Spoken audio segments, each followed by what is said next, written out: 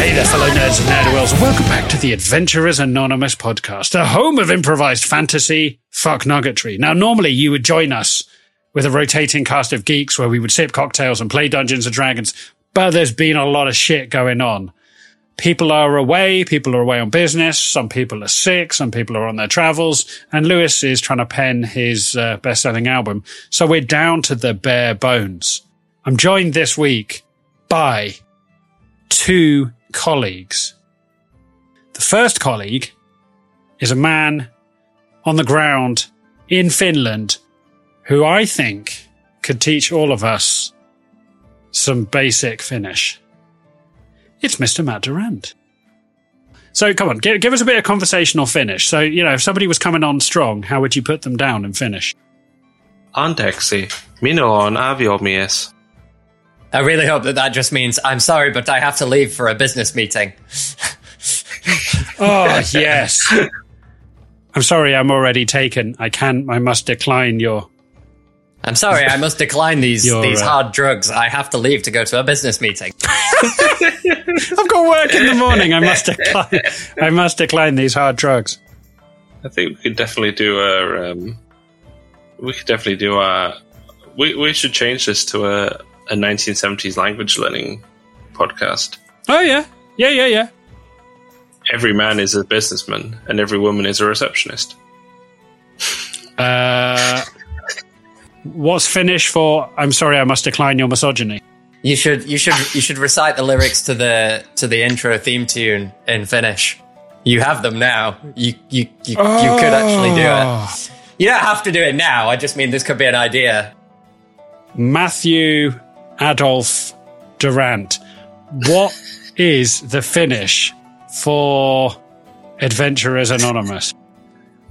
Nimeton. Well, I know Anonymous because it came up the other day, which is Nimeton. Nimeton. Adventurers. You all live in a woodland in Finland. You're constantly adventuring. There must be a word for it. I guess it would be an adventure would be a retkilia. A retkilia. Or Nimeton. Like an outdoorser, maybe. An outdoorsman. An anonymous outdoorsman. A woodsman. An anonymous outdoorsman sounds like the kind of guy you meet in the park with a Mac on. Yeah. Who just exposes himself to you. It doesn't even mean anonymous, it just means like creepy. It just means creepy outdoorsman. Yeah, pedo in a Mac. Yeah. So, say it one more time for the listeners. Well, according to I'll go nimetomat seikkailijat. Nimetomat seikkailijat. So now I can't. Nimetomat seikkailijat. Just rolls off the tongue. You're not even trying, Mr. Neil. I'm not. I'm really not. I don't hear you trying to... Come on. You've got a dexterous tongue. Or so your TripAdvisor review says. I didn't realise those reviews were still on there. Apparently, that's why I'm getting so much action lately. Oh, yes.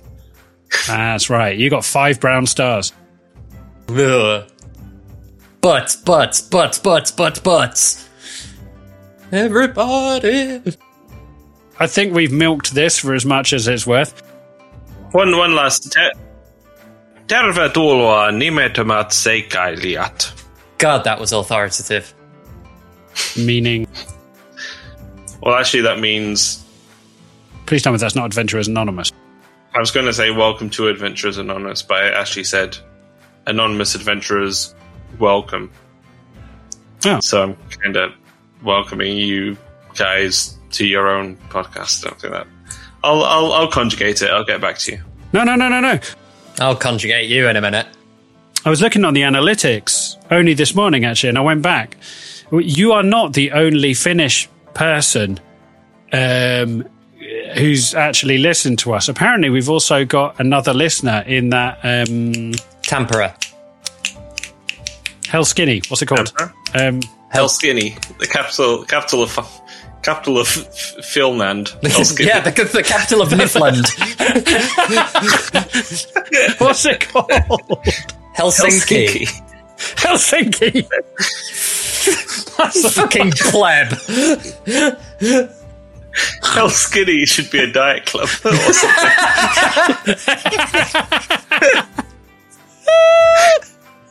Hell Skinny. Yeah, apparently we've got a listener in Hell Skinny. So it's you and them. So that's good. Right, listeners, we have dined out enough at Matt Durant's expense. Jesus Christ. What's happening today? Not even had a drink, listeners. Someone's trying to revive his male escort business.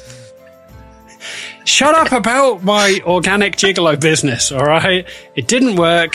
Let's brush it under the carpet, all right? Moving on, you've heard his voice already. It is the one, the only, the woke thirst trap himself, Mr. Chris Neal. How you doing, sir? I'm very, very well, thank you. Yes, listeners, I am also wondering what a non-organic gigolo is. I would also quite not like to find out, but I'm sure I will. Against my will. Non-organic gigolo. A non-organic gigolo? That's got to be like a fleshlight because it's not alive. Now listen here. I don't know. Yes? I don't know. I just wanted to freak you out. No, okay, good. I thought you were going to give us some like self-love help or something like that. Okay, that was a long pregnant pause. The master of self-love himself, Mr. Chris Neal.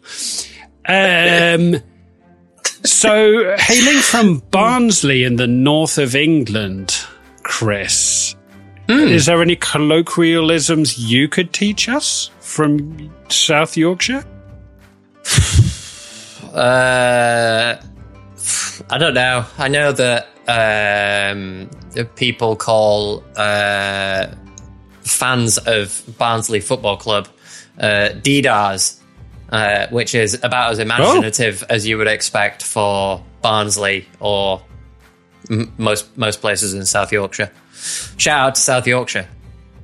Barnsley really is the Loughborough of the north. Did you say it's the Loughborough of the north? That's very true. I was in the Loughborough of the north. I had to stay overnight in Loughborough when I went to my friend's wedding, and my Lord in heaven, did I have the wrong idea about Loughborough? It's just there. It's just there. And there's a market, and there's a McDonald's, probably. And what did you think Loughborough was? Well, when I was applying to go to uni, like, everyone was talking about Loughborough being this great university city. Admittedly for people that wanted to do sports. So you expect it to have like a town to match that. No, it was very just much an academic place. It reminded me of Fargate walking down the road. It was depressing. It was depressing. Wow. It looked like everyone in that town had died, and yet they were still walking around for some reason.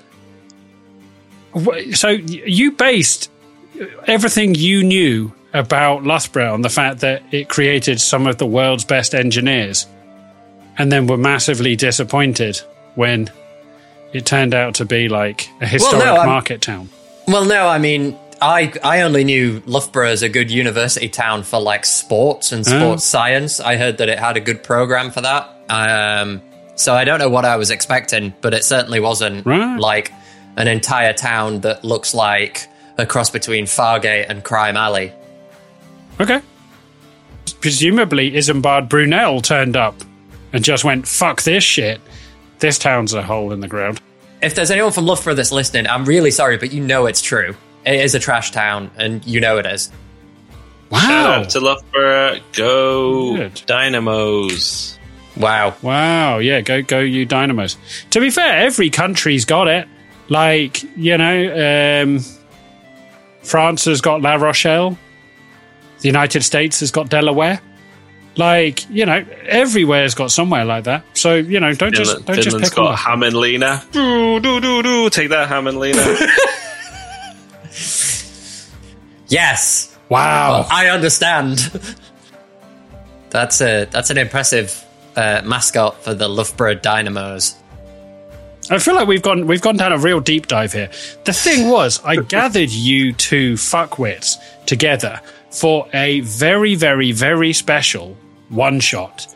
Now, normally, we would milk Matt for as much as he was worth for a young Belciar one-shot, but I thought the time was right to finally peel back the cellophane on a brand new young Tatty one-shot. Now, listeners, we've never delved into the childhood of Tatty, mostly because the present day of Tatty is distressing enough, so God knows what happened in his childhood to warrant him being such a shining, exciting, charismatic adult gnome. So I thought we would delve back into yesteryear of your favourite sad boy gnome and pick up a strand of story, a little yarn of narrative, if you will, from when he was training as a soldier. Now, you may know him as the archery crackshot of the current day who fears nothing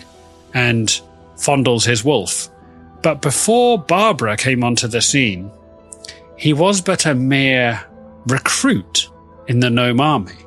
And that is where we're going to pick up with this week's episode, where Tatty finds himself in the gnomish boot camp. Now, he's still a recruit at this point. He hasn't become a fully fledged soldier. He's still in training, and he finds himself in a boot camp in the Espluvian Grove, which is a boot camp nestled in the nooks of a forest not far from the city of Huppadook, down in the valleys between the mountains where the great boughs of trees grow. And nestled in the middle is the boot camp for the gnomish army, where we will pick up. Now, it's a busy, bustling boot camp full of, you can hear all the noises that you would expect.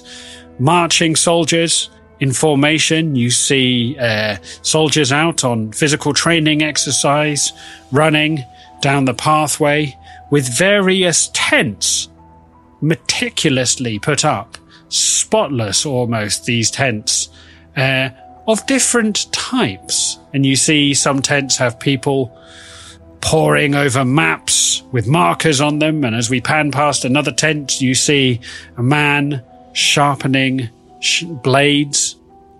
As we pan into a dormitory tent, and as we come through the flaps of the tent, parting the flaps of the tent, we find row upon row of hammocks, as we find a very small and a very young-looking Tatty Bojangles lying in a hammock with a flannel draped over his face, having a nap.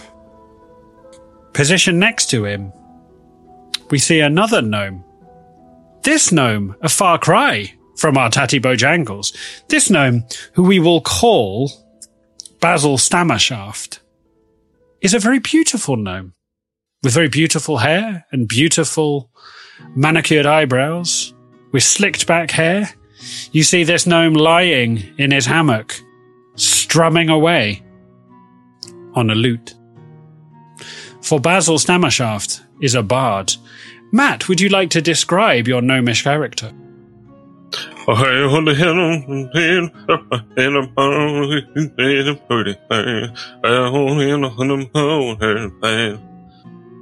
think we got it jammed in Finnish. All the entire character will be played in mock Finnish. I'm the man they try to keep out of the army, but in the end I had to join the army because I was too successful out there in the rock charts, and by rock charts I mean the rock gnome charts. I'm a mighty fine lute player, if I do say so myself, and smash hit with the ladies. But here I am doing my service. This is fantastic. It's also bordering on criminal behavior, but it's fantastic. You see a pair of socks coming out, flying across the dormitory as they go, as you hear a voice going, "Shut up, Stammershaft! We're trying to sleep!" As a pair of sweaty gym socks bounce off your face. Some people just don't appreciate fine music. This is your cue, Mr. Bojangles. Pulling the flannel off your face, you rise to look at the kerfuffle.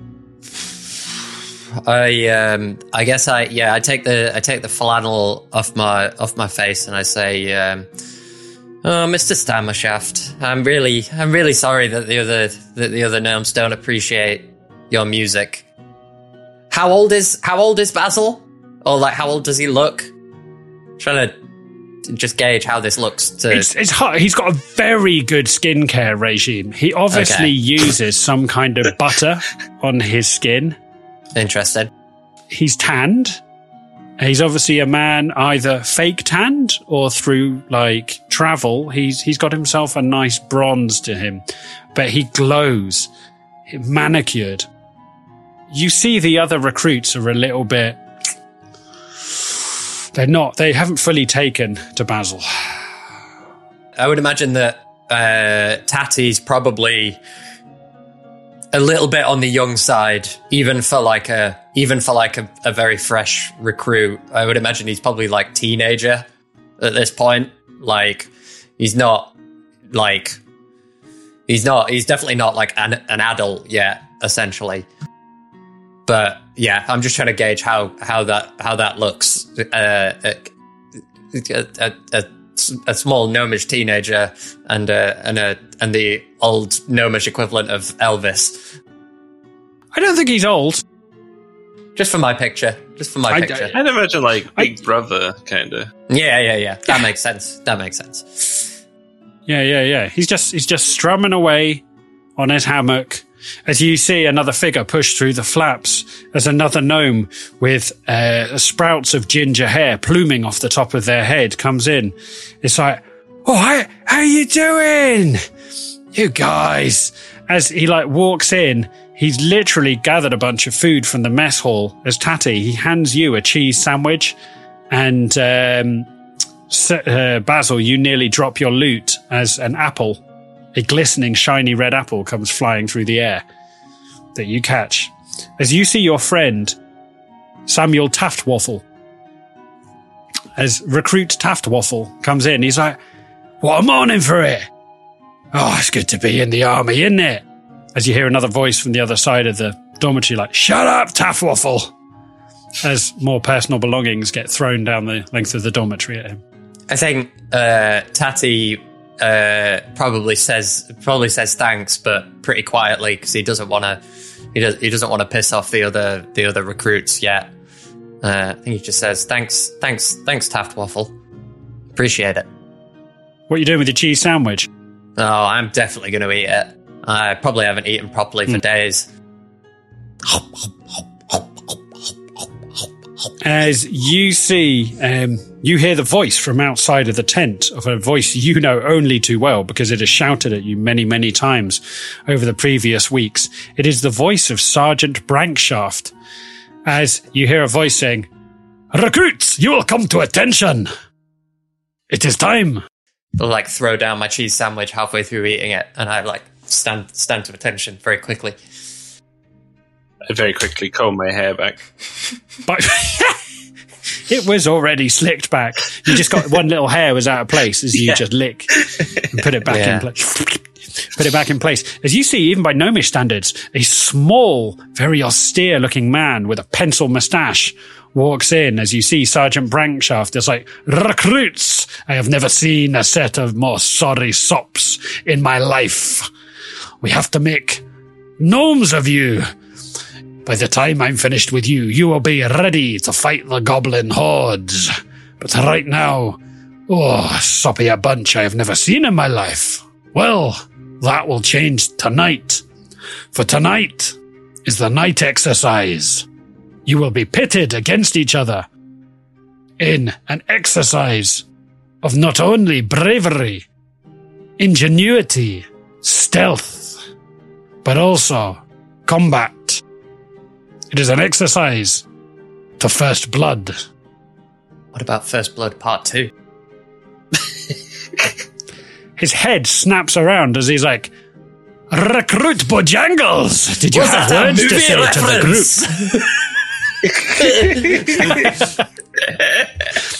He gets right up in your grill, but even as you're short standard, he's shorter than you. As you see, his moustache is bristling. "What was that you said, recruit? Bojangles? Nothing, Sergeant. Nothing, Sergeant. You will drop and give me 20. Yes, sir. I drop and give him 20 press-ups. Probably takes about half an hour. You want to make me an athletics check, please? Oh boy. Make me an athletics skill check. Oh boy. Fucking level 2, dude. Level 2. Okay, I got a 14. You make hard work of it. You're there, and other people are almost snickering. You can see they're trying to stay silent because Brankshaft is in the room, but people are snickering as you're making it. It starts off easy, but by the time you're heading into double digits, you're struggling as it burns the muscles as you finish and get yourself bolt upright again. As he keeps on marching up and down the aisles. As I was saying, tonight will be the exercise. You'll be pitted in groups. He looks over in your corner. Bojangles! Stammershaft! Taftwaffle. You will be in Group Alpha. As he looks over at some of the recruits who were making a ruckus earlier. Recruits Toebutter, Ralph, and Merkfinger. You will be Group Beta. Group Beta will head into the woods. We'll have 1 hour head start. Group Alpha must hunt them. Successful return of the target. Group Alpha will get you extra leave. However, if Group Beta can stay hidden until first light, you will have lost. You will be sent with real weapons, real arrows, real daggers. This will be a test of blood. Sergeant, will we be killing these folk or just giving them a bit of the old upside the head? As you hear a voice coming through the flaps, as you hear a very, very seasoned and hard-looking gnome walks through the flaps, as you hear a voice saying, there is no time for mollycoddling around here. As you look over, everyone is in awe as you see Skarl, that everybody talks about. Every recruit talks about Skarl in great awe and wonder as a man who has done many great things in the name of Gnomish Empire. There's like a Shaft style intro theme tune, but it's just Skarl walking around an army boot camp. Skarl is that guy who doesn't really wear regulation army uniform, but he's so seasoned, he's won so many medals. His outfit is not regulation, but no one cares because he's done so many daring deeds. He's a man of bravery and action. So he's got some pretty jaunty facial hair. He's got that weird, like, knavish moustache and, like, beard combo that kind of makes him look more like a foppish, like, pirate than a special forces operative. As you hear him saying, you do what you need to do to survive. There is no time for dancing. There's no time for foppish behavior. When the time comes to kill Recruit Stammershaft, you must twang the bow. I come from you, sir. That means a lot. This character wouldn't be half as ridiculous if he didn't start every sentence with do you know how many confirmed kills he's got in his military jacket, Mr. Neil? He is a ruthless killer. Every time he fires an arrow, he's like, You must have seen, like, Serena Williams. Every time she spanks a ball, she's like, ugh! That's what the greats do. This guy's more Naked Gun than Mission Impossible, it seems. He is a seasoned killer, Mr. Neil, and you should respect him. Your future is in the palm of his hand. As Sergeant Brankshaft, almost in awe of Skarl, is like, right, I will give you an hour to prepare, and then we will set off. Gather yourself in your groups, for the night exercise is upon us. As Skarl walks out, Sergeant Brankshaft walks out and leaves the 6 of you in your dormitory. Do I know, or do we know anything about the woods that we're going out into? Yeah, you know them reasonably well. Yeah. That I could recall as like places where beta team are more than likely to hide, or areas that we could use as like a funnel point. If we can get them in there, then they'll be easy to take out. Fish in a barrel, if you would. Yeah. There's an area where there's a brook where a tree has fallen across it, which is like a key point that you've trained over several times. There are, what else shall we say? There's a very kind of like swampy area where if you're not careful, you can find yourself like, shin deep in swamp. In the middle of the Espluvian Grove. There's almost like an area of swampland. And there's an area which kind of you've trained in and around, which is almost like it's almost like badger sets, almost like, the kind of like underground tunnels where a pack of coyotes live. Okay. You've used those coyotes as trail hunting to try and track trails of creatures. That's been part of your exercise, so you're aware of where the coyote holes are. Okay. Have you ever bullseyed those womp rats in our T16s back home? That would have been so cool if you'd managed it the first time. Bullseyed. That was almost an absolute airtight Star Wars quote there. Don't get cocky, kid. Well, we'll fix it in post. The other thing was, so it's just two teams of us. There's not like Charlie team that there wasn't Charlie team that's going to come in as well as like hunting. Not that you're aware of. This is hunter and hunted. Okay, that makes sense. I guess I'm just kind of like nervously fletching some arrows, and I'll turn to Stammershaft and Taftwaffle, which sounds like the world's best detective series. Stammershaft and Taftwaffle. Skank. That's the next one shot. You just see Taftwaffle like sliding across the bonnet of his car. Looks like it would be his cart. It's have to be a horse. Yeah, I imagine that they know this information anyway. So, but I'll mention to them about the swamp, about the coyote, the cave systems with the coyotes, and the brook with the fallen down tree. Just to be nervously saying something. I think I'm freaking out a little bit. That's some pretty fine intel there, boy. What's your name again? I'm Tatty Bojangles. Basil Stammershaft. Very pleased to meet you. I believe we've. You just see Taftwaffle is munching on a sandwich as crumbs fall out the front of his face. Taftwaffle's like Taftwaffle as like just cake just pours out the front of his open mouth as he eats. Okay, that's cool. As you see the three figures coming down the aisle in the dormitory tent, the other three figures of Toebutter, Rolf, and Merkfinger, there's always one, the smallest one, who seems to be the ringleader of the twats, which is Toebutter, who is closely followed by Rolf and Merkfinger, as he sort of slides up to you, Bojangles, and just slides a dirty finger across the front of your shirt, leaving a stain with this finger as he's like, I'll be seeing you. Okay. You won't see me, but I'll be seeing you.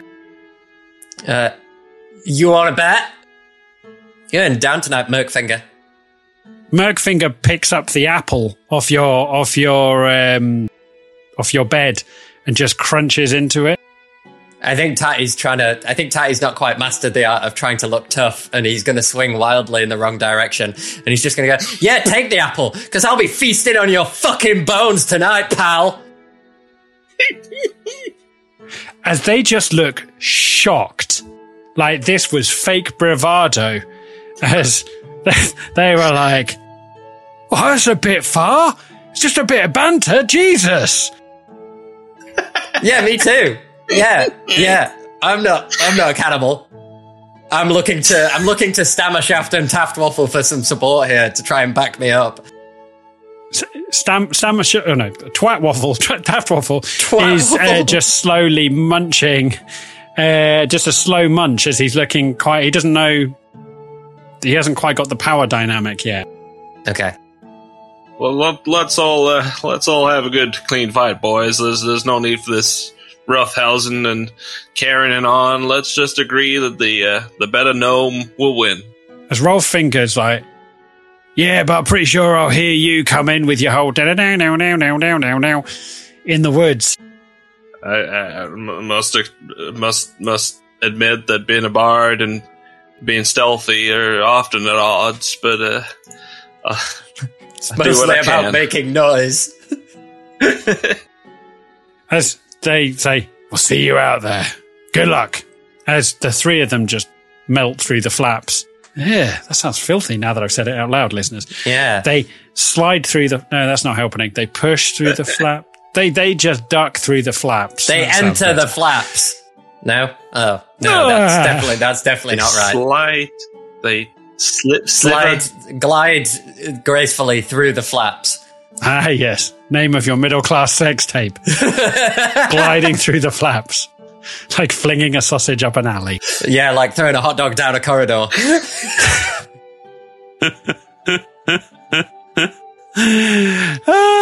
That took a dark turn.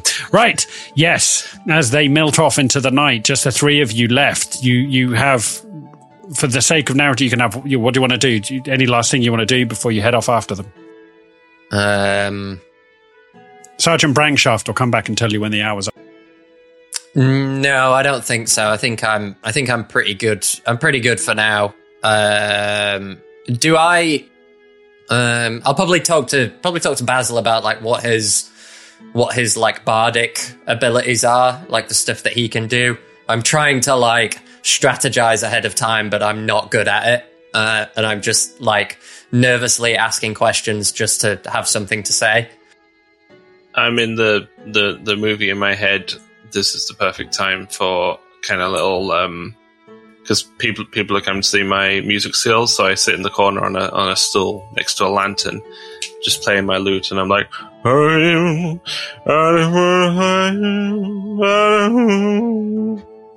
but no one's listening. That's haunting. But in my head, the cameras are on me. You see, dope. Taftwaffle is just rocking to the beat. He's managed to get some malt loaf out, and he's just spreading a ration of butter across some malt loaf, eating it as he nods. Come on over here. I'll head over and sit next to Basil. So the three of you gathering around. Are you having one final sing song before you set off, or just like any rousing speeches? I'll probably just listen. If Basil's playing something, I'll probably just listen. Maybe hum along if it distracts me from my nervousness enough.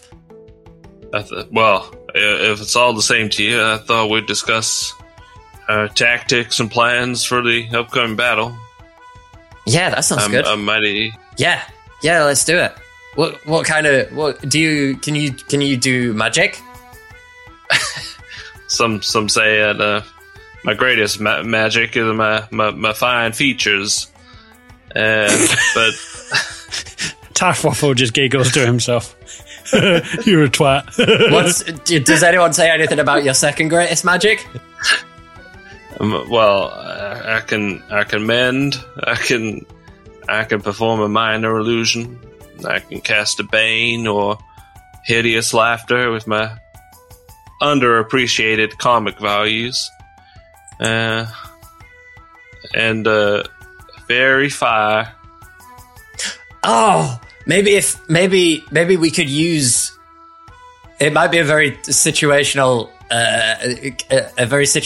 thing, but maybe if we manage to take out one of Beta Team when they're on their own, we could use an illusion to draw out the others, like the sound of their voice in the middle of the woods or something like that. That's a darn fine idea. What do you say your name was again?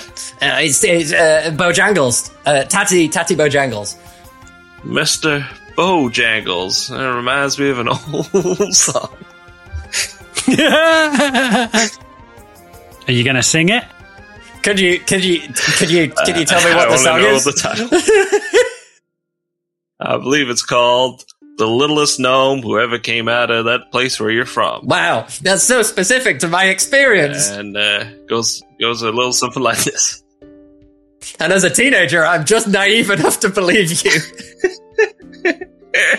I tell you what, if you hum it, Stammershaft, if you hum that tune, I might be compelled to give Tatty bardic inspiration as a DM. Once upon a time in the old hills of Gnome Land, there lived a young boy by the name of Tatty Bojangles. Tatty Bojangles. Tatty Bojangles. Now this young man had something special. He was very small and not very brave, but one day he answered the call of the army. And when that boy went up against it all, he found inside himself the courage that he needed all along. Tatty Bojangles. That's beautiful. That's absolutely beautiful. As you Tatty, look over, there's just a tear rolling down. Yeah. Single tear. Tatty, I'm going to give you bardic inspiration. That has G'd you up. Okay. Is that a D6 for what's his name's level? Cool. Gotcha. Sweet.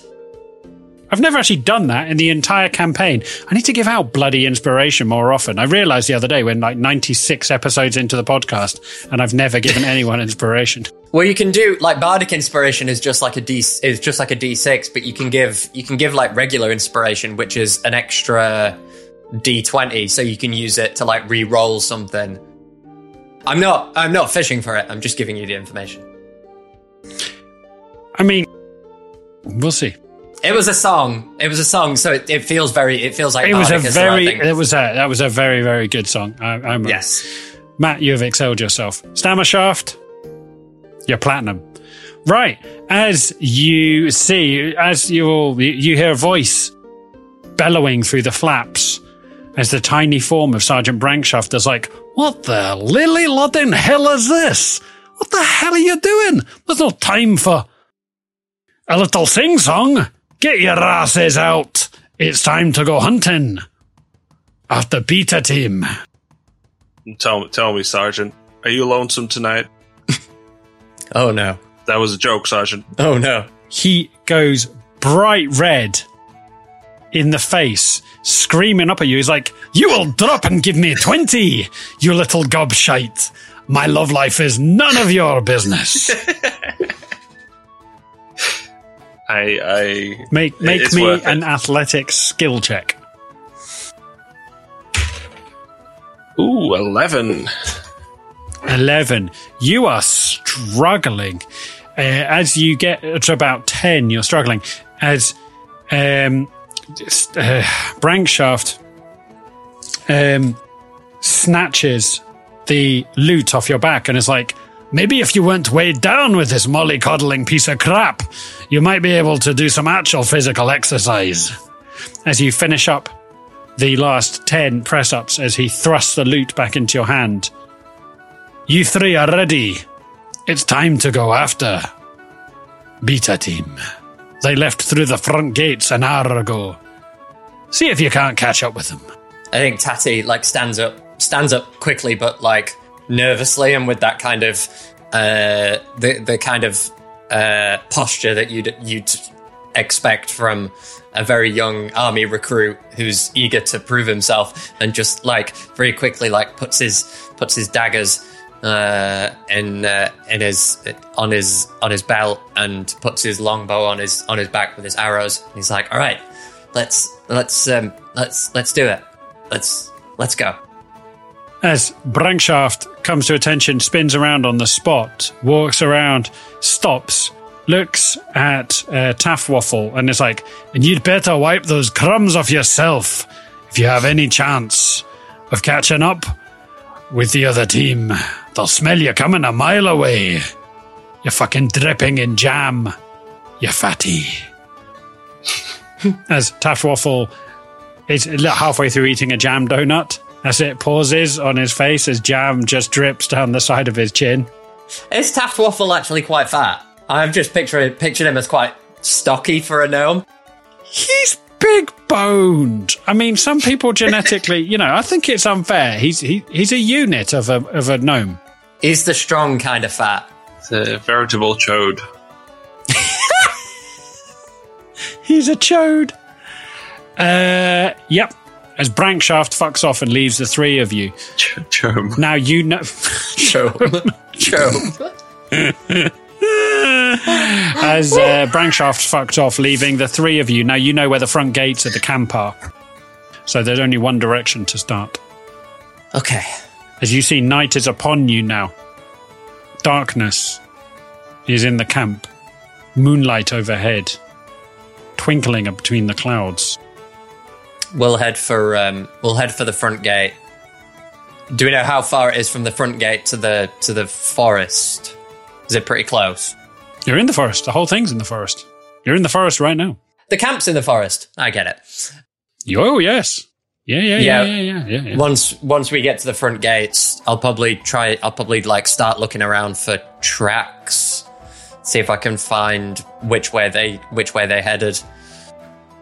Okay. So making your way to the front gates, you see there's a sentry point as like a handful of gnomish guards who've got arrows knocked already are looking around as they see you coming. They pause, block your path, check to see who you are, and say, "Night exercise. Clear to pass." Thank you very much. As they get out your way, and you see the there's almost like a wooden palisade wall as the doors are pulled inward.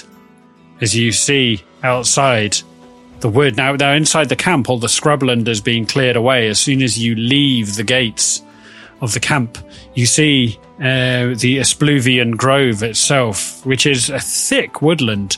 There are not just the high boughs of the trees, but also the thick shrubland with, very thick thickets and bushes and things like that, which once you leave the path which heads off out of the camp, you see to the left and to the right, it gets pretty thick.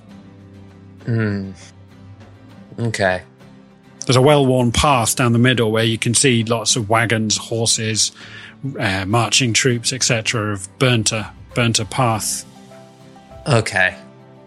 Can I have a look round to see if I can ascertain whether they've kept to the path for a little while or whether they've immediately gone off into like the bushland essentially? Maybe an investigation skill check, please, Tatty Bojangles. Ho! Ho! Ho! Dirty 20. Dirty 20. You got some skills. I mean, there was a reason why you joined the military in the first place. You had some innate skills and you thought you could put them to good use. You look across the path. Now, the path itself is sludgy. Like the grass has all been worn away down to the dirt, and the dirt has been whipped up into a kind of frothy mud from all the commerce of people coming and going, the sort of thoroughfare of people. As you look, something catches your eye and you see a broken twig on part of a low-hanging branch. As you look, you see somebody in leaving the camp has gone instantly right and has pushed through the bushes that run straight up to the palisade wall. Okay. I guess I'll just kind of quietly point it out to the others and start heading in that direction. Keeping my eye out for, like, as we go on, like, around 10, 20 feet ahead of that, in any direction. If there's any similar signs of like where someone's disturbed the bushes a little bit, or like the trees, see if I can find like the next, like see if I can find which way they've gone. Okay. What's your passive perception? 11. 11, okay. So you, instantly having pushed into that set of shrubs. Now, you're a gnome, you're quite low down, so a bush is a hell of a canopy for a gnome. Whereas a human, it might come up to, say, their chest. It's above your head height. So as you push down on the outside of the palisade wooden wall made out of thick wooden stakes hammered into the ground, you push into the bushes which come over the top of your head. It's already dark. You are plunged into darkness as you feel your way forward for about 15 meters before the bushes give way into a clearing and you see a set of prints on the floor in the mud, carrying on straight in parallel with the palisade wall into a further set of bushes across a clearing 15 feet away. Okay.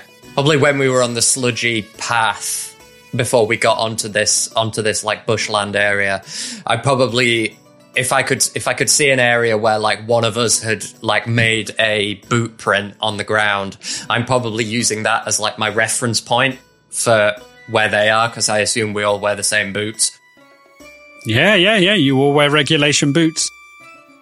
Yeah, I'll probably just like point down to the pair of boot prints and point it out to Basil and Taft Waffle, and just kind of creep forward slowly. They've been out here for an hour. They can't be that close by. They must have gone further. You are silently and with great powers of investigation checking for signs of life on the floor as you match up boot prints to your own, as you hear a crunching noise behind you and you see Taft Waffle is slowly eating a bag of tortilla chips. God damn it. Taft Waffle. As he pauses with a tortilla chip to his mouth. Taft Waffle. Taft Waffle. Put it down. Yeah. Put it down. What? Put it down. I've just opened them. Put it down. It's so loud. Why? It's so loud. Okay. As you see, he gets out, he's got like a bulldog clip as he rolls up the bag of tortillas, clips it and puts it into his, like, you've got webbing on with all the different pouches. As he's got like tactical webbing on as he just slides a bag of tortilla chips into one of the like pods on his tactical webbing.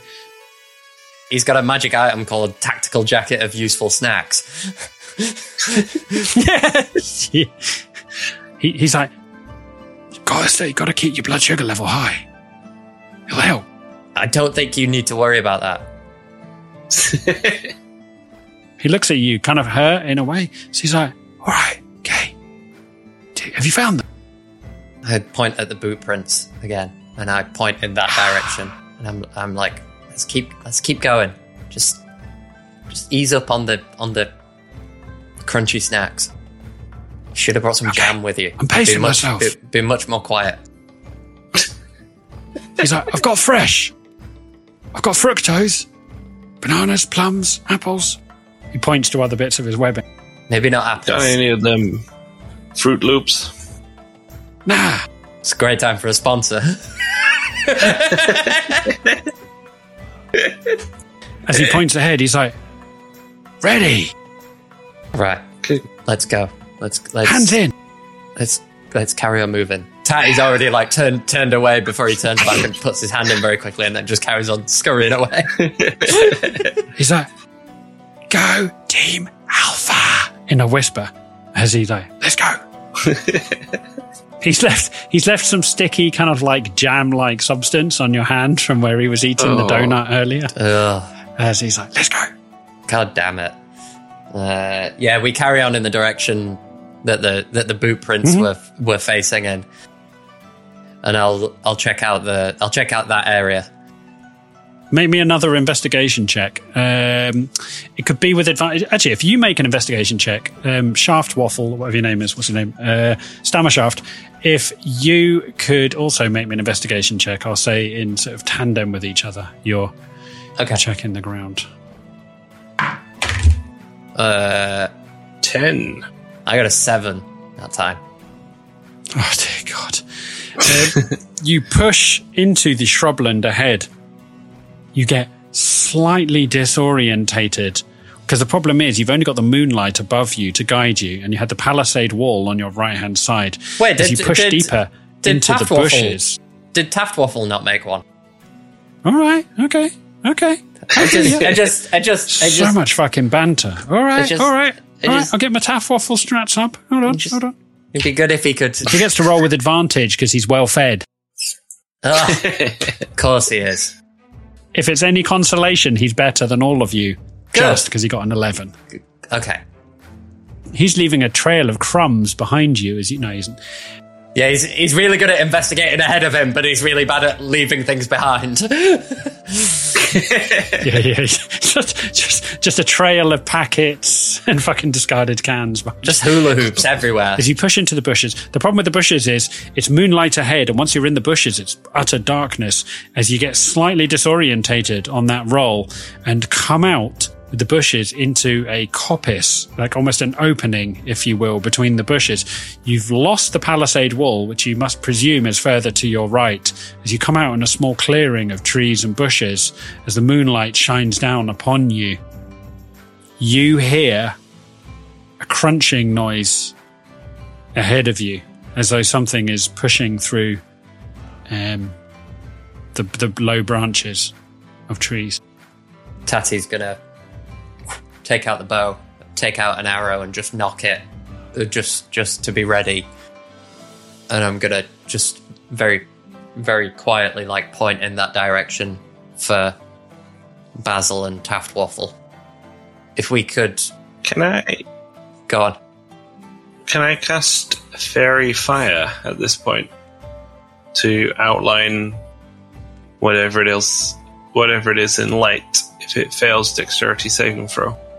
Do you have to be able to see it? Let's have a look. Each object in a 20-foot cube within range is outlined. Oh, yeah. It is an area of effect. If it fails a dexterity saving throw. Okay. Hold on. Let me just pull up the stats. Okay.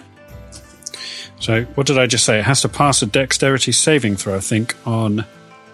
Dex 12. Dex 12. Thank you very much. Okay. So, would you like to just role play how Fairy Fire manifests Stammershaft? How do you conjure it? Tatty is praying that you can do this quietly.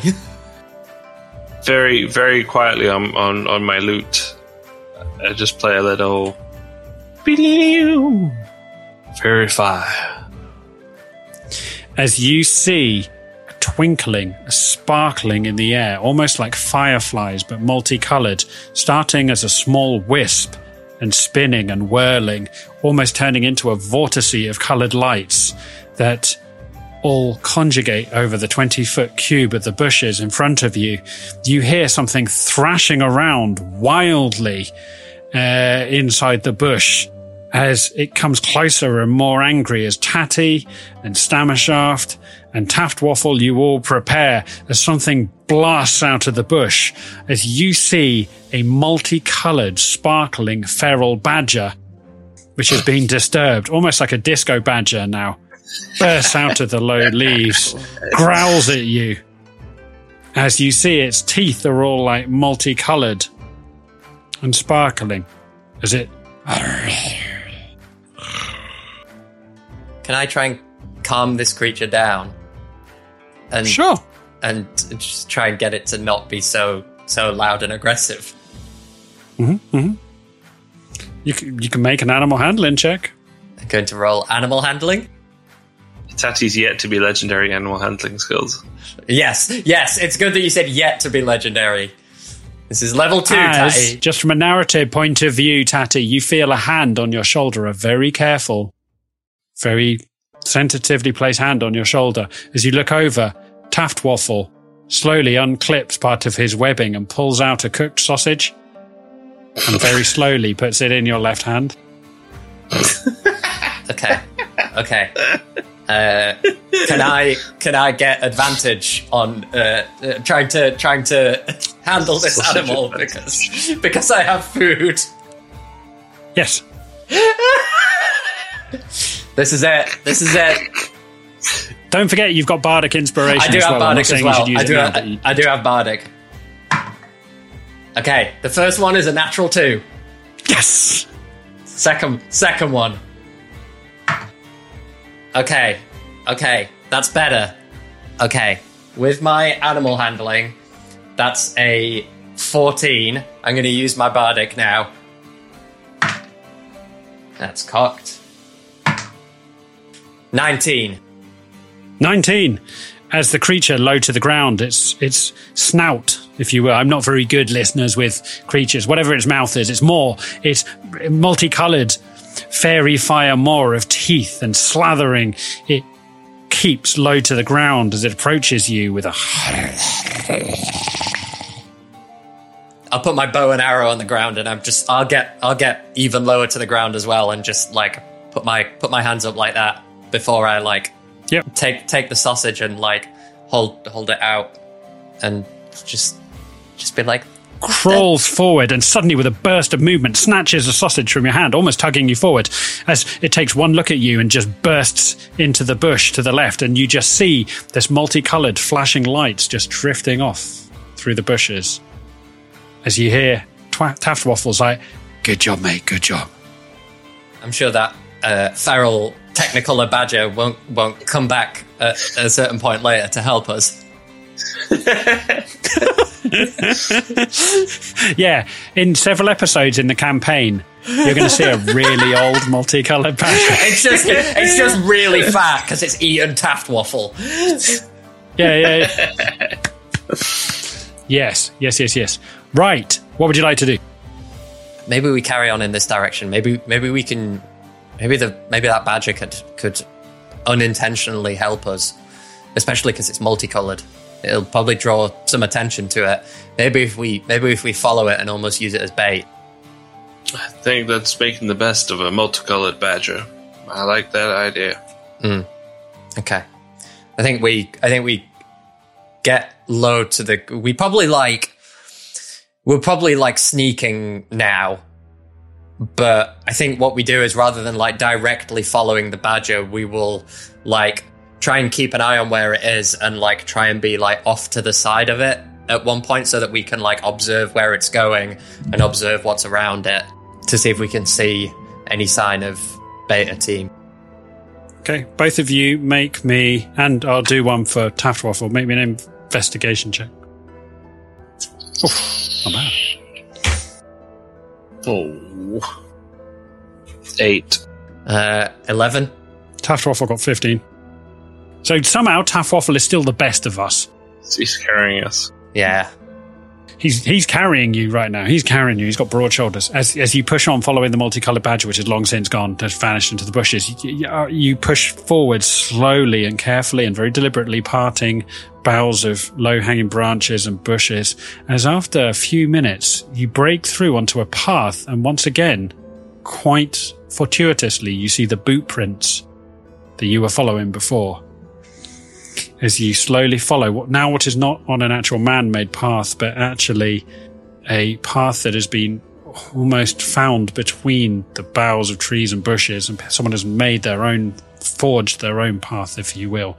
As you follow it into a small clearing illuminated by the moonlight, you see what has clearly been the disused area for a previous gnome camp. As you see, in it has 3 large tents, one red, one green, one blue. Very tattered, very old, with lots of abandoned rubbish. You see a broken chair and a smashed down table outside the different tents as you see the footprints lead into the middle of the tent. Is there like the remains of a fire outside? Or when you say old, is it like old? Oh, it's old. Okay. No signs of immediate use. Okay. I'll probably just do like a quick glance around as I'm following the footprints, just to see if there's anything useful around that we could use. Okay. Make me a perception check. 12. That's not great. As you push further in, now standing almost equidistant in the center of the clearing between the red, the green, and the blue tent, your foot squishes down in something as you look in the wet form of what you assumed at first is a puddle. As you crouch down and put 2 fingers in it, your fingers come up red as you see it slick with blood. Which is where we're going to take a very quick drinks break. 5-minute drinks break here. Woo! As we've reached an interesting halfway point on this adventure. And also Taft Waffle has to replenish his sugar levels. Very important. Yes, Taft Waffle.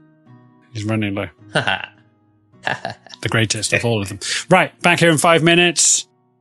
Get a drink if you need to. Gotcha. See you soon.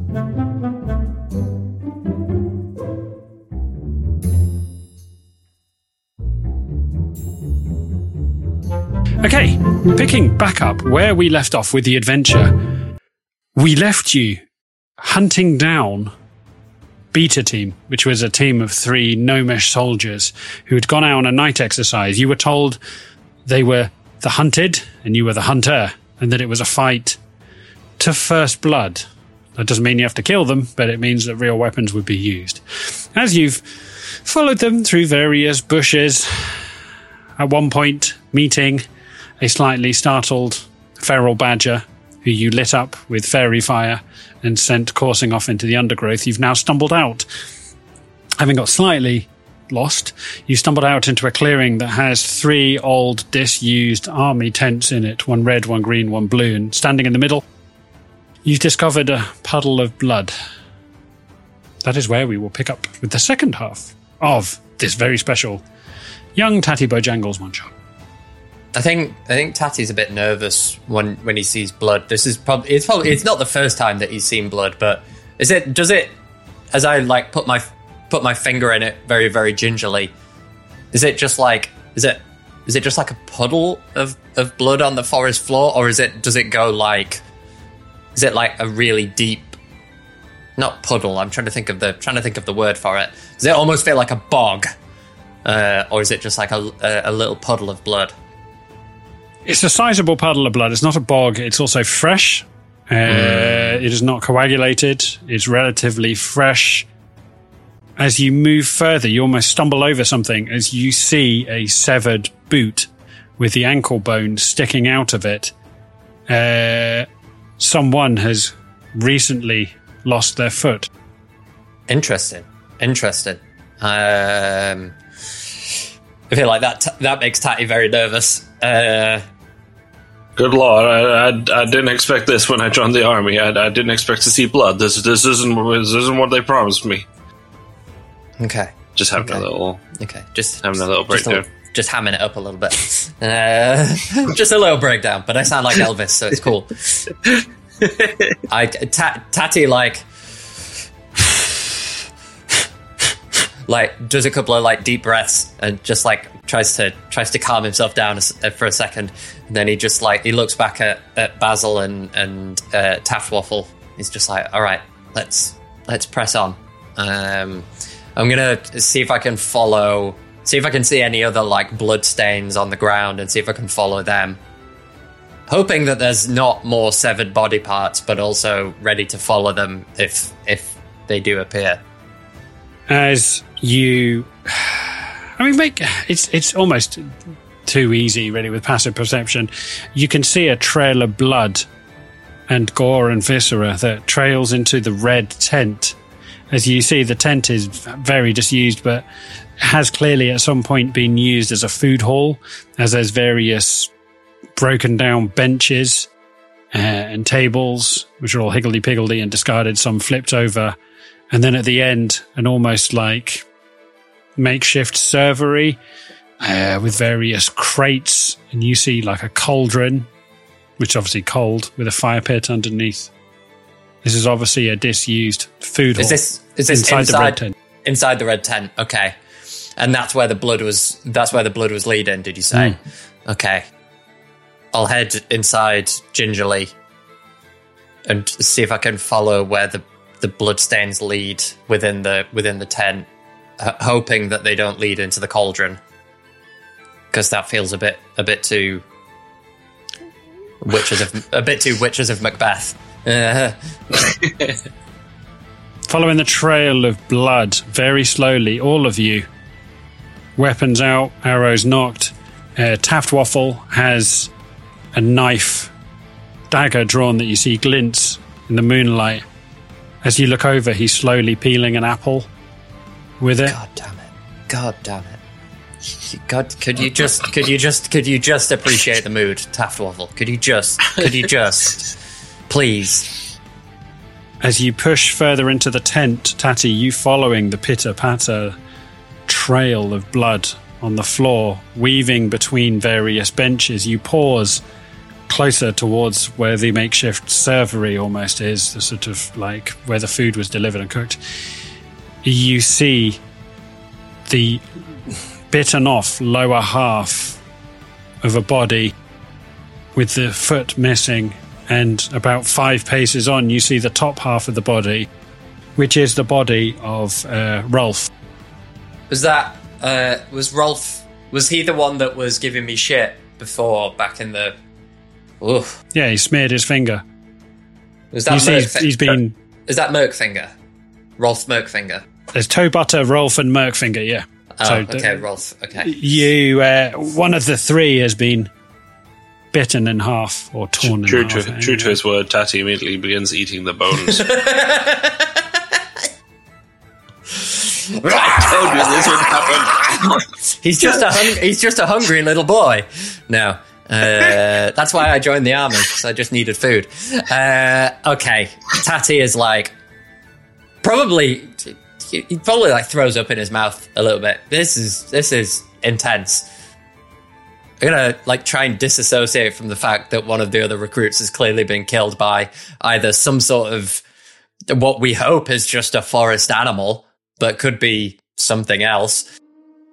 I think Tatty's gonna like have a look at the body. He's probably not gonna touch it because he's probably never touched a dead body before, but like he's going to try and investigate it to see if he can figure out what kind of animal could have done this, and then in his head like run through the kind of animals that he knows are in this forest and see if he can do like a process of elimination to see if he can figure out what did it.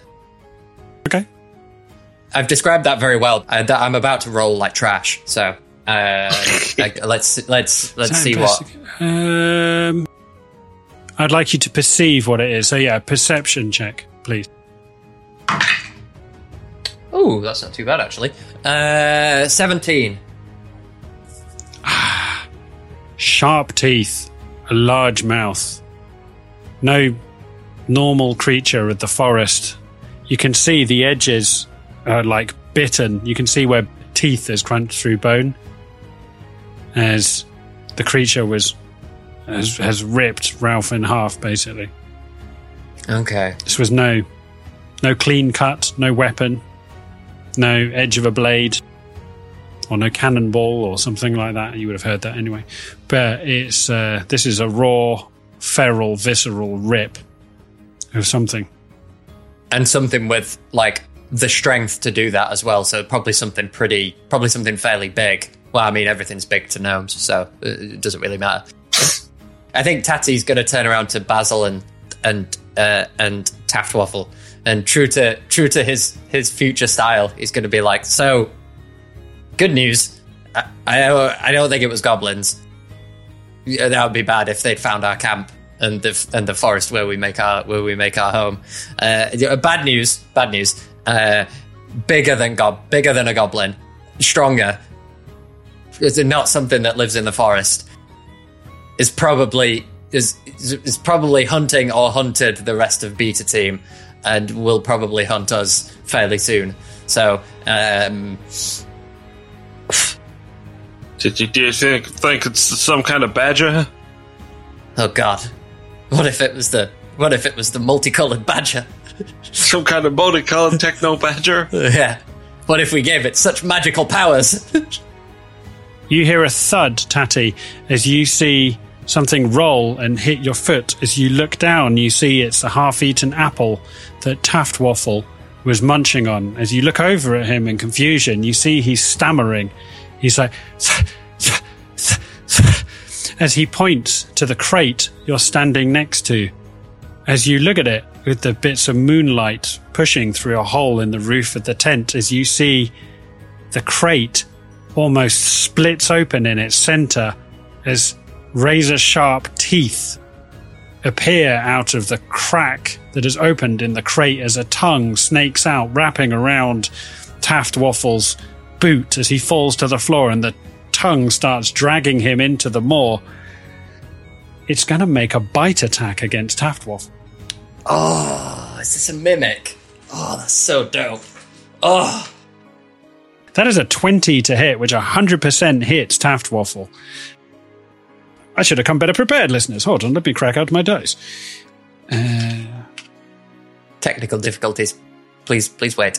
So Taftwaffle takes 7 points of bludgeoning damage as teeth crunch into his leg, as he screams as you see bone and muscle splitting as Taftwaffle's leg, basically foot, Taftwaffle's foot is ripped off as he takes 8 points of damage. Ooh. As you see blood gouting out of Taftwaffle's foot. He screams a wrenching scream that turns all of your guts to cold, basically, as he's left howling on the floor, as you see the crate disintegrates and crumples, morphing into a black, amorphous blob that just scuttles off into the darkness, further into the servery, as you're left looking down in shock at the screaming form of Taftwaffle, now missing his right foot, as he's holding onto the stump, trying to keep his fingers pressed over the wound as blood seeps through. He's rapidly going pale. Do we have, like, emergency medical supplies? I would imagine because we were fighting to first blood, we might have a bandage or like a tourniquet type thing that we could potentially some potions of healing. Oh, really? Oh, dope. And some mustard. Yeah, spread the mustard on his foot and then give him the potion of healing. Yeah. I don't know why I'm surprised I gave you the mustard, because you sounded like a classy guy. As Taftwaffle's like, is it bad? Is it bad? No, it's good. No, it's actually really good. I'm gonna try and do it like a tourniquet type thing while Basil gives him a potion of healing. Yeah. Can I also lull him into not a false sense of security, a real sense of security by humming softly, using my bardic talents, just to make him feel better? Yeah, I mean, this is the great... I make a performance check. I can actually say that as a fucking performance for maybe the first time as a DM ever. I don't work with bards enough. Come on, it's supposed to be the best humming ever. 6. As you basically, you know what you want to do. You're so full of adrenaline. Your voice is warbling and your fingers are shaking as you're like, as he's like, just shut up. Please shut up. That's worse than the fucking pain. As Tatty, you've found a mop. You snapped it over your leg, bound up his leg with a splint, and just grabbing a tablecloth, you tear it up and try and staunch the bleeding. I don't know if a splint, just for anyone listening at home, I don't think a splint can solve massive bleeding from a severed foot. From a severed leg. You're recruits. Also, this mimic seems to have a real thing for feet. It's one of those mimics. It's really into feet. Yeah. It's the Quentin Tarantino of mimics. The Quentin Tarantino of mimics. That's a strong reference. Right, what are you doing? I think I'm gonna.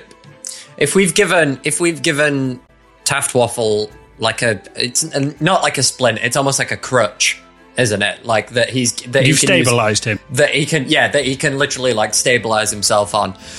I'm gonna say we have to try and kill it. Otherwise, it's just gonna hunt down the rest of Beta Team. Taftwaffle, do you want to come with us? Or are you going to... What, you think I want to be left alone here? I've only got one fucking foot and I'm low on snacks. Okay. It's weird how you...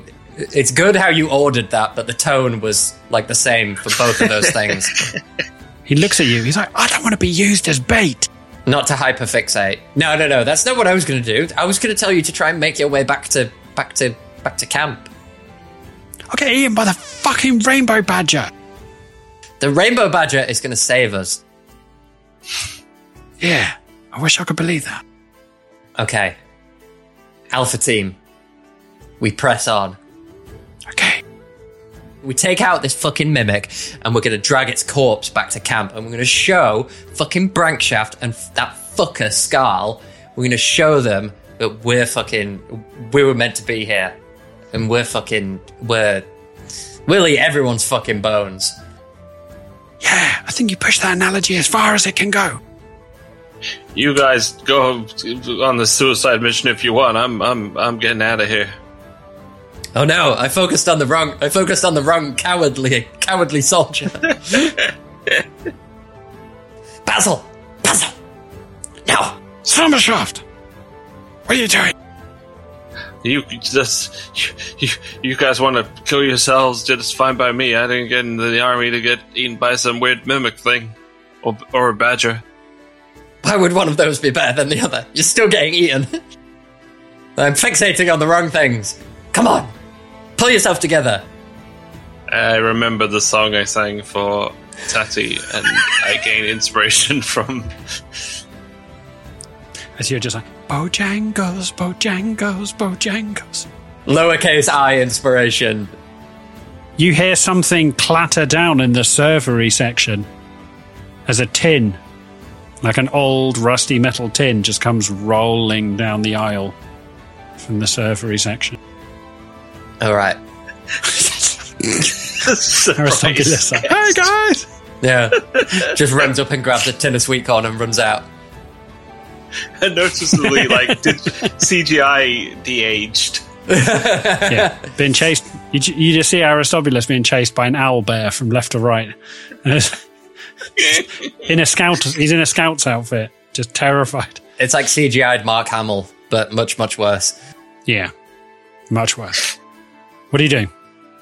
I'm gonna start pressing on towards the servery. Does it look like there's only one way in?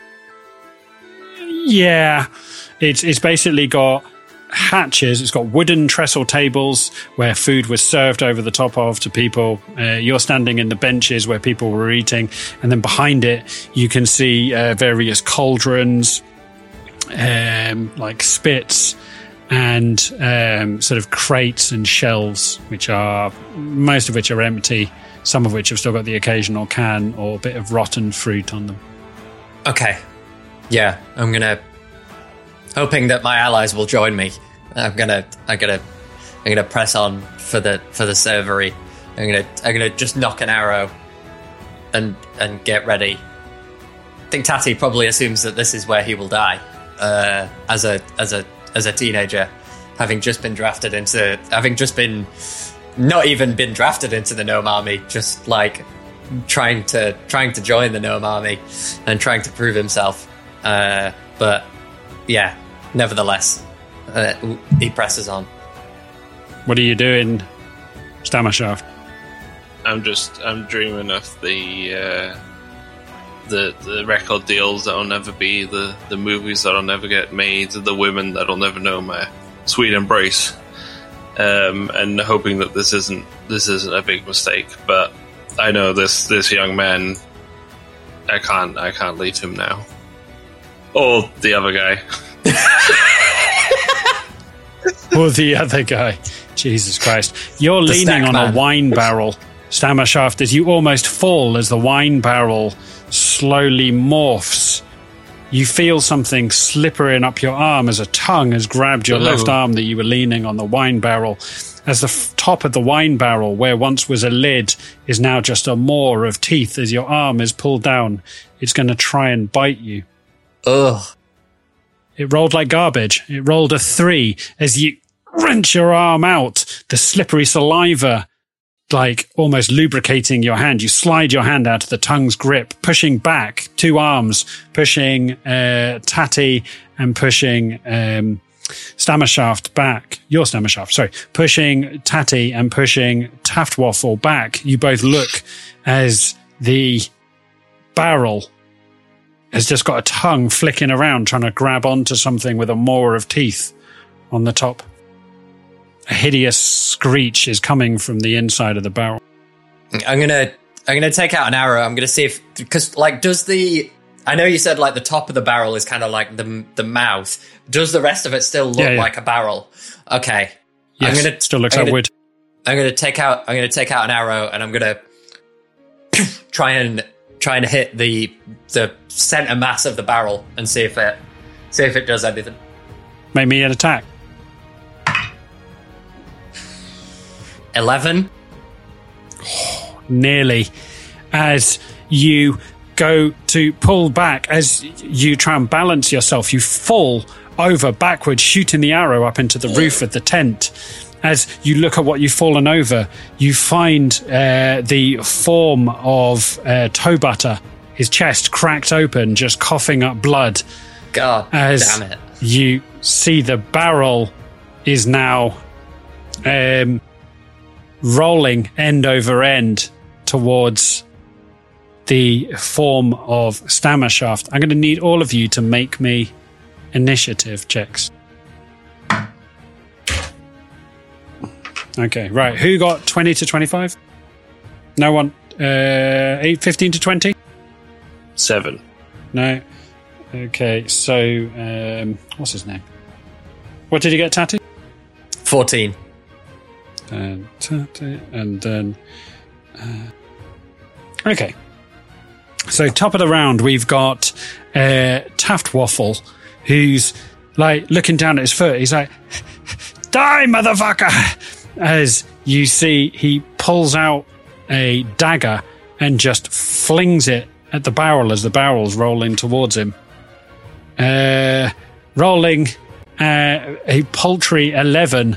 He's lost a lot of blood and he's going very pale as the dagger just bounces off the shell of the mimic as it keeps rolling towards him. Now the center of the barrel splitting open almost like a half as a mouth as it goes to bite him.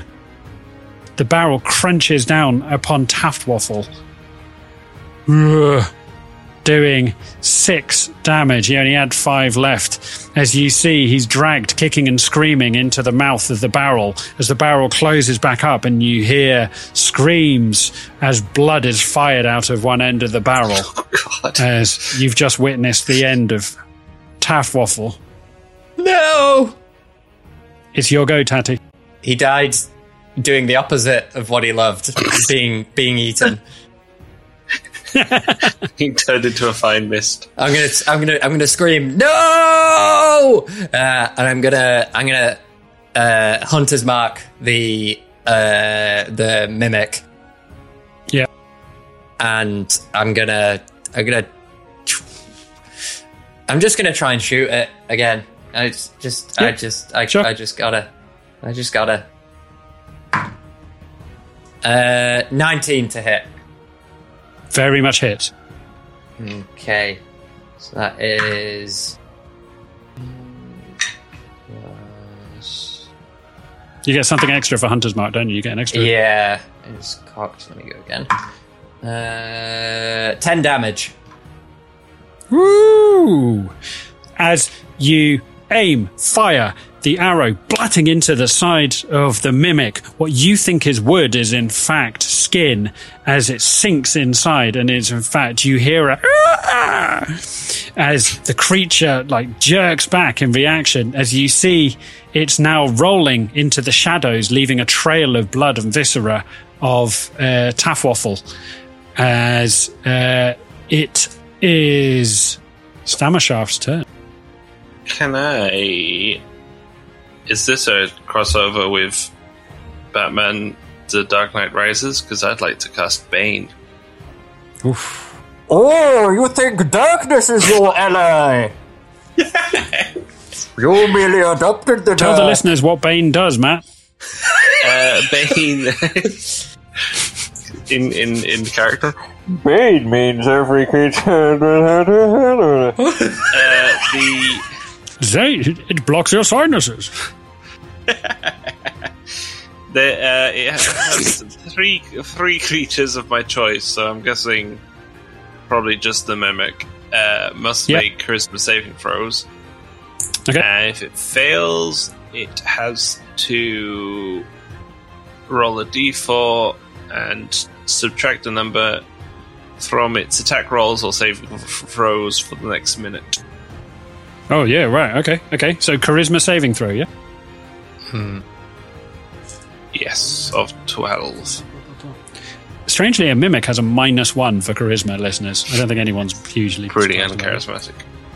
It scored a 20. -1 is 19.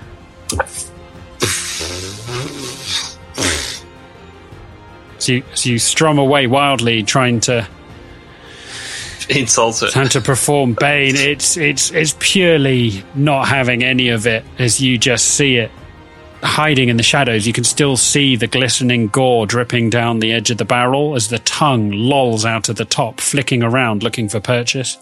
Do you have any bonus actions? I do. That's one of the things now after playing Baldur's Gate 3 is that I'm more aware of making the most of my turns rather than just being like, that's all I had. Can I give Tatty Bardic Inspiration again? With my second Bardic Inspiration. Do you want to sing him a little song? Tatty, he's our man. Gnome, if he can't do it, no one... comb. It's oddly warming to you, Tatty, despite the clunkiness of it. It's got a foot-tapping melody to it. The words might be warm arse gravy, but the song is undeniably catchy, as you feel lifted by it. You may have Bardic Inspiration. Thank you, Stammershaft. We'll kill this foul creature yet. Sure will. It's the mimic's turn, as you two are having some sort of wide-eyed moment together, just, trying to G each other up. You see the barrel turn, now no longer scared. You see it rolling, coming towards you, Tatty, as once again, as it rolls nearer, the edge of the barrel cracks open with teeth and the disgusting purple slathering tongue whips out at you. It's now next to you, Tatty. It's going to make a bite attack at you. It gets 20. That hits. Whew. You take 4 points of damage as you roll backwards as you feel teeth crunch into the end of your foot. As you drag it backwards, you feel warm blood bubbling out of a hole in the end of your boot. Oh. You've somehow managed to keep most of yourself together, but you've taken 4 points of bludgeoning damage as hot fountaining blood is bubbling out of the end of your boot. Oh. Is it still right next to me? You see the snapping teeth. Yeah.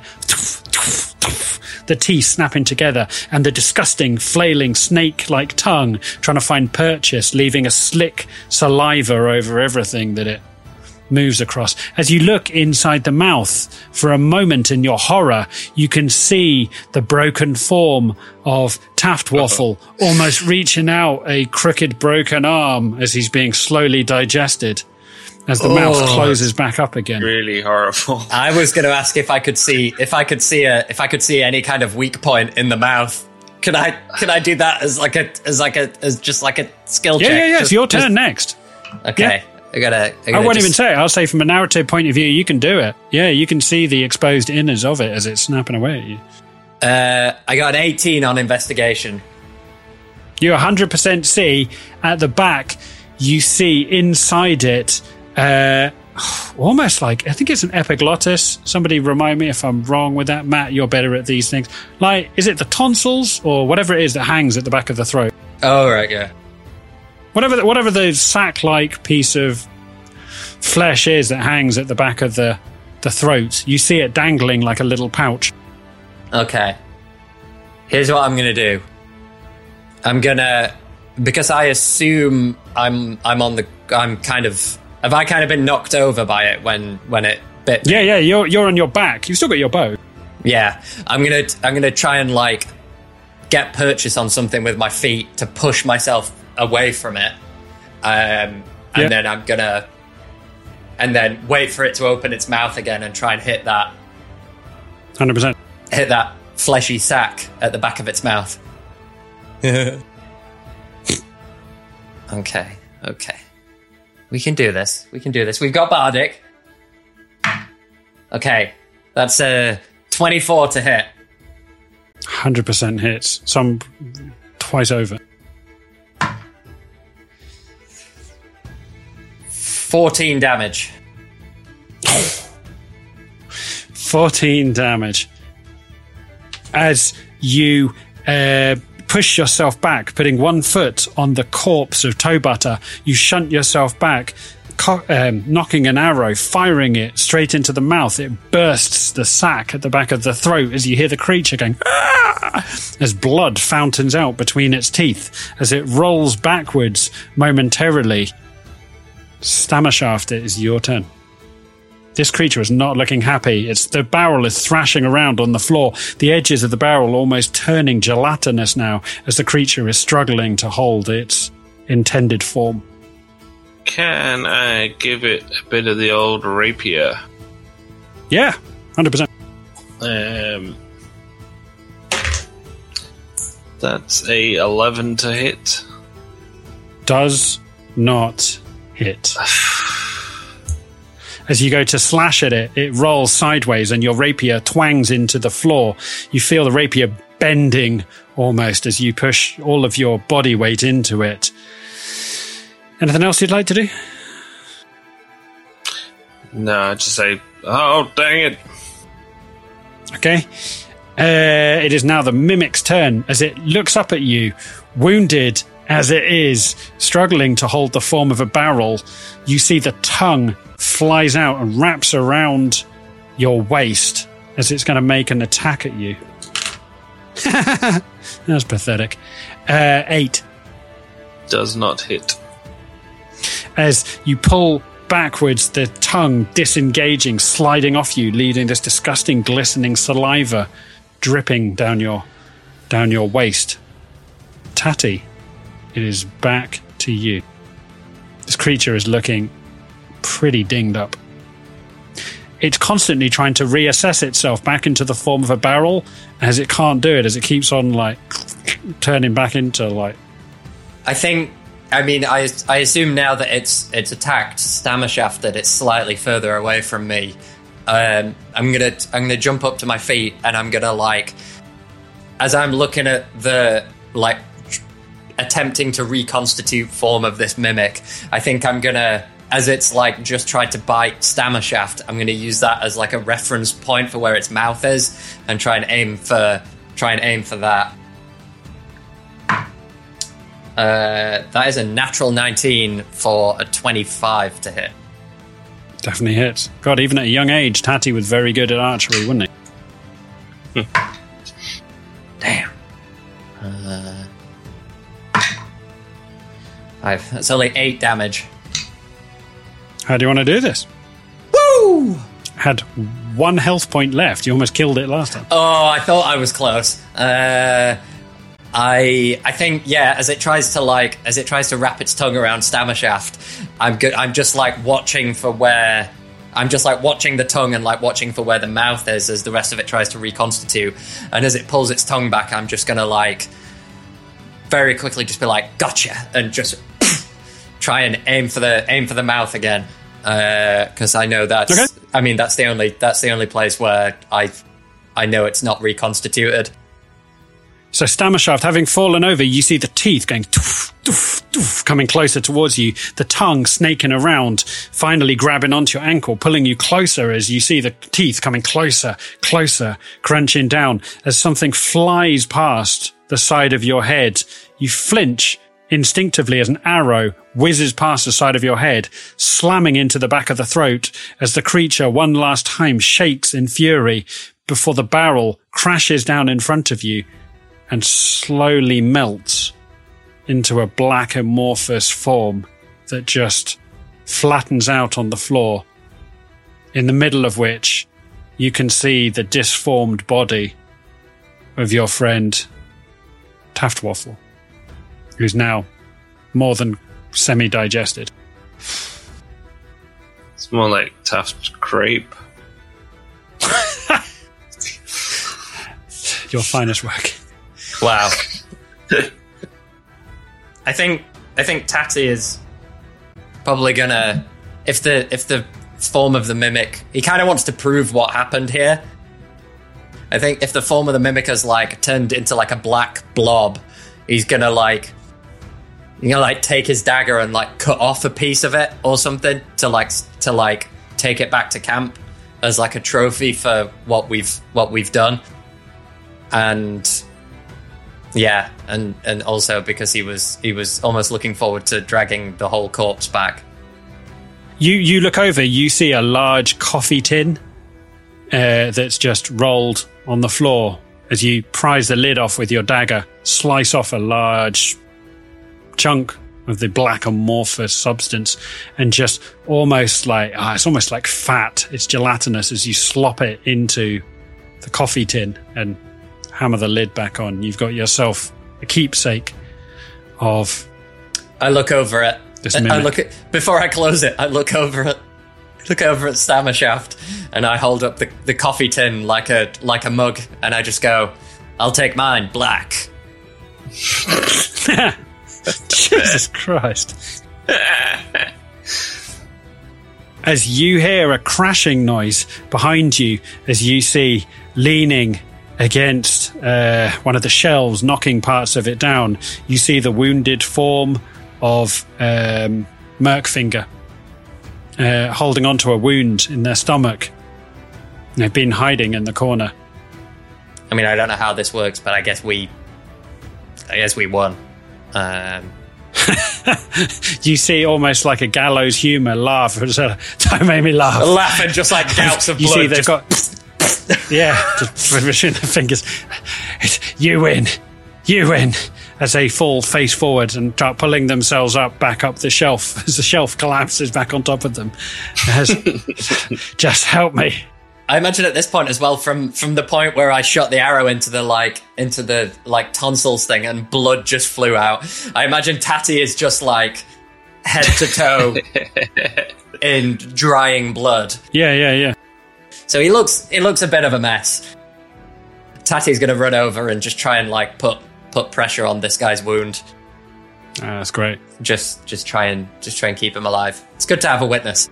I'll say, just to wrap this up from a narrative point of view, Stammershaft, you had a potion of healing on you. You can distribute at least one or two of those, however you see fit. Catching yourselves almost with a gallows sense of humour, laughing about the fact that your team won. The three of you pull off any kind of identification that you can still find of any of your colleagues, and holding the coffee tin full of the gelatinous part, the sample of the mimic, you make your way back through the woods, trying your best to follow the path to the palisade wall. At one point, Stammershaft, you could swear out in the bushes you lock eyes with a rainbow badger. As you stare at each other, it just bolts off into the bushes like just the colours just coalescing across its surface. This badger awkwardly just racing into the bushes like some sort of disco ball. Sail on, you old badger. Sail on. Finally, after what seems like an age, you're having to help each other. So Stammershaft, you're having to prop up Merkfinger, and the three of you finally reach the edge of the palisade wall. You can hear voices. The relief is palpable as you make your way all the way round the edge of the palisade wall, finally coming out to the gates at the front, where the detachment of guards have been waiting for you. As we walk up, I think Tatty's... I mean, I'm probably like still helping Merkfinger along. He's probably still wounded quite badly. Stomach wound. Yeah, I'll probably like take out the the coffee tin and... No, I'm not going to make a joke. I'm going to take out the coffee tin and I'm going to just like present it to one of the guards and say, maybe don't put that in your mug in the morning. As the guards reel backwards, almost going blanche white, you hear the booming voice of Brankshaft behind you as he's like, "What time do you call this?" Apologies, sir. Beta team ran into a spot of bother, and we had to clean up after them. I'll probably show him the. I'll probably take the lid off and show him the like piece of the mimic. He scoops out into his fingers, holding it, squeezing it slightly. He's like, "That's a juvenile mimic. That's no joking matter. Had you met an adult, it might have been quite something else." Well, I guess we've already distinguished the wheat from the chaff. Not a bad night's work. As for the others, what was their fate? They're all dead, Sergeant. 3 of my friends, I've seen them die before my eyes in the most horrible way. I can't go on. You gotta get me out of this army, Sergeant. I can't go on. Right. Maybe you come with me and we'll go and see the medic. We'll have some words. You've been through a lot. This was not the exercise I was intending it to be, but maybe a test like no other. I think Tatty just like walks over to the dormitories. They're just exhausted, just like tries to wash the blood off of himself. But like, apart from feeling tired and just disgusting, he does have like a sense of achievement over having killed something fairly dangerous. As you sit on your bunk glowing, thinking of the last few hours which have flown by to you as you realise it's almost dawn now, looking down at the blood that's slowly drying on your hands and thinking back to the kill that you've just executed, you feel a hand on your shoulder as you look up into the face of a seasoned gnome as you see Scarl standing behind you as he's like, you have returned. I have heard of your heroics. Oh, thank you. Do I know what his rank is? Do I have like a title? Commander. Commander. Thank you, Commander. Apologies, I'm a little bit, and I just gesture to like the blood that's still on me. Apologies, I've not had a chance to clean up yet. There are opportunities for gnomes like you in my unit. Are you serious? I mean, Commander, Are you prepared to do what... listen to me. If you can do what is needed to be done in the moment without hesitation, if you can take a life without a second thought, there may be a space for you in my unit. There's no time for hesitation in the kind of work we do. Tatty's gonna like stand up very quickly, like to attention again, and just wipe some of the blood from his brow, and then just salute. It's like, yes, sir, yes. He leans out a hand towards you and shakes your hand and says, "You come and see me in the morning. I think maybe this may be the beginning of something for you." As he spins and walks out the door, leaving you both elated from this new chapter that is just starting for you, but also thoroughly shaken to your core as you realise how close to death you've just come. And that is where we're going to leave this very special Tatty Bojangles one-shot. Can I very quickly present my alternative ending if Tatty got killed? The mimic. Wow. The mimic absorbs his body. Yeah. And that's what I was thinking. For the rest...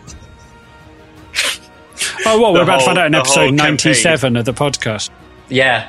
I had a look. Now, mimics can't take on the form of... They can't be biological things, so they can't mimic a person.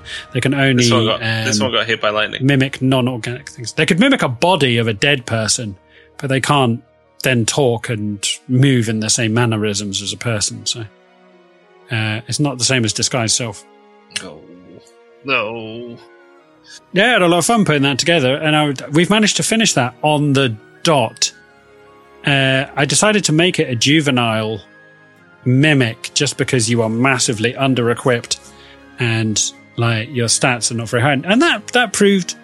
I was happy for Taff Waffle to survive, but there was no chance with the rolls that the mimic was coming out with, so... yeah. There you go. I think based on the damage that got put out with Taft Waffle pretty early on, it was like 7 and then 8 and then he was gone after that.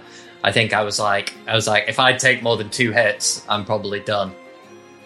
Yeah, I was aware you've only got like 16 points of damage or something. Yeah, and then the first one did like 4 damage, and I was like, okay, maybe I can survive more than 1 more hit.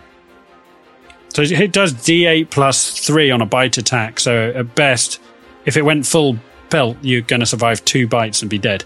Yeah. So you did good. You did good. Right. Any last reflections? That was tight as hell. Thank you. That was good. Do you know what?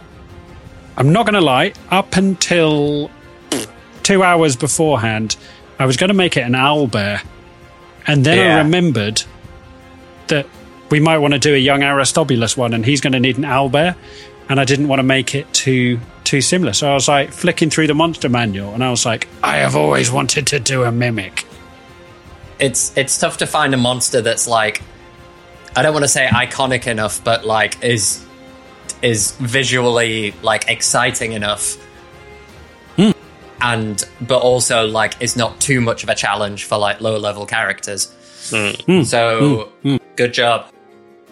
Oh, thank you. In my mind, I was like, one of my favourite films as a kid. Do you know when you were a kid and you watch films you really shouldn't, like in your parents' video collection? I remember watching John Carpenter's The Thing with Kurt Russell in it, and I was like, that is fucking amazing. As, you know, you're not sure who's what and what's who and what's going to kind of like more. And there was a great game on the PlayStation 4 called Prey. Oh, yeah. I was going to mention Prey, yeah. Oof. That was a terrifying game. Most underrated RPG of its generation. Prey was absolutely fucking phenomenal. Just absolutely shitting yourself playing that game in the dark, wondering what's going to turn into a monster and attack you. I did really like the image of like stumbling around that tent, and just like any inanimate object could turn into like that black goo and just be like, ugh. Yeah. It was a difficult thing to juggle because I had 3 tents. One was a food tent, one was going to be an entertainment tent, one was going to be a medical tent. And I was going to have you like stalking around it. And then I looked at the clock and I was like, no, I've got to get this wrapped up in 2 hours time. I was like, you can have so much stalking and then you need to kill this damn thing. Yeah. In another world. I think that opens up lovely possibilities of like horror-based stalking one-shots in the future that one of you two can do. But, yeah. Right, there you go. We've run out of time. But before we let you go, we just want to say a massive thank you, listeners, for tuning in for another dollop of fun-packed fantasy fuck nuggetry. Now, if you made it this far and you're listening to this out in the wide world and you're not on Patreon, please consider hitting that subscribe button so that you never miss another one of these again.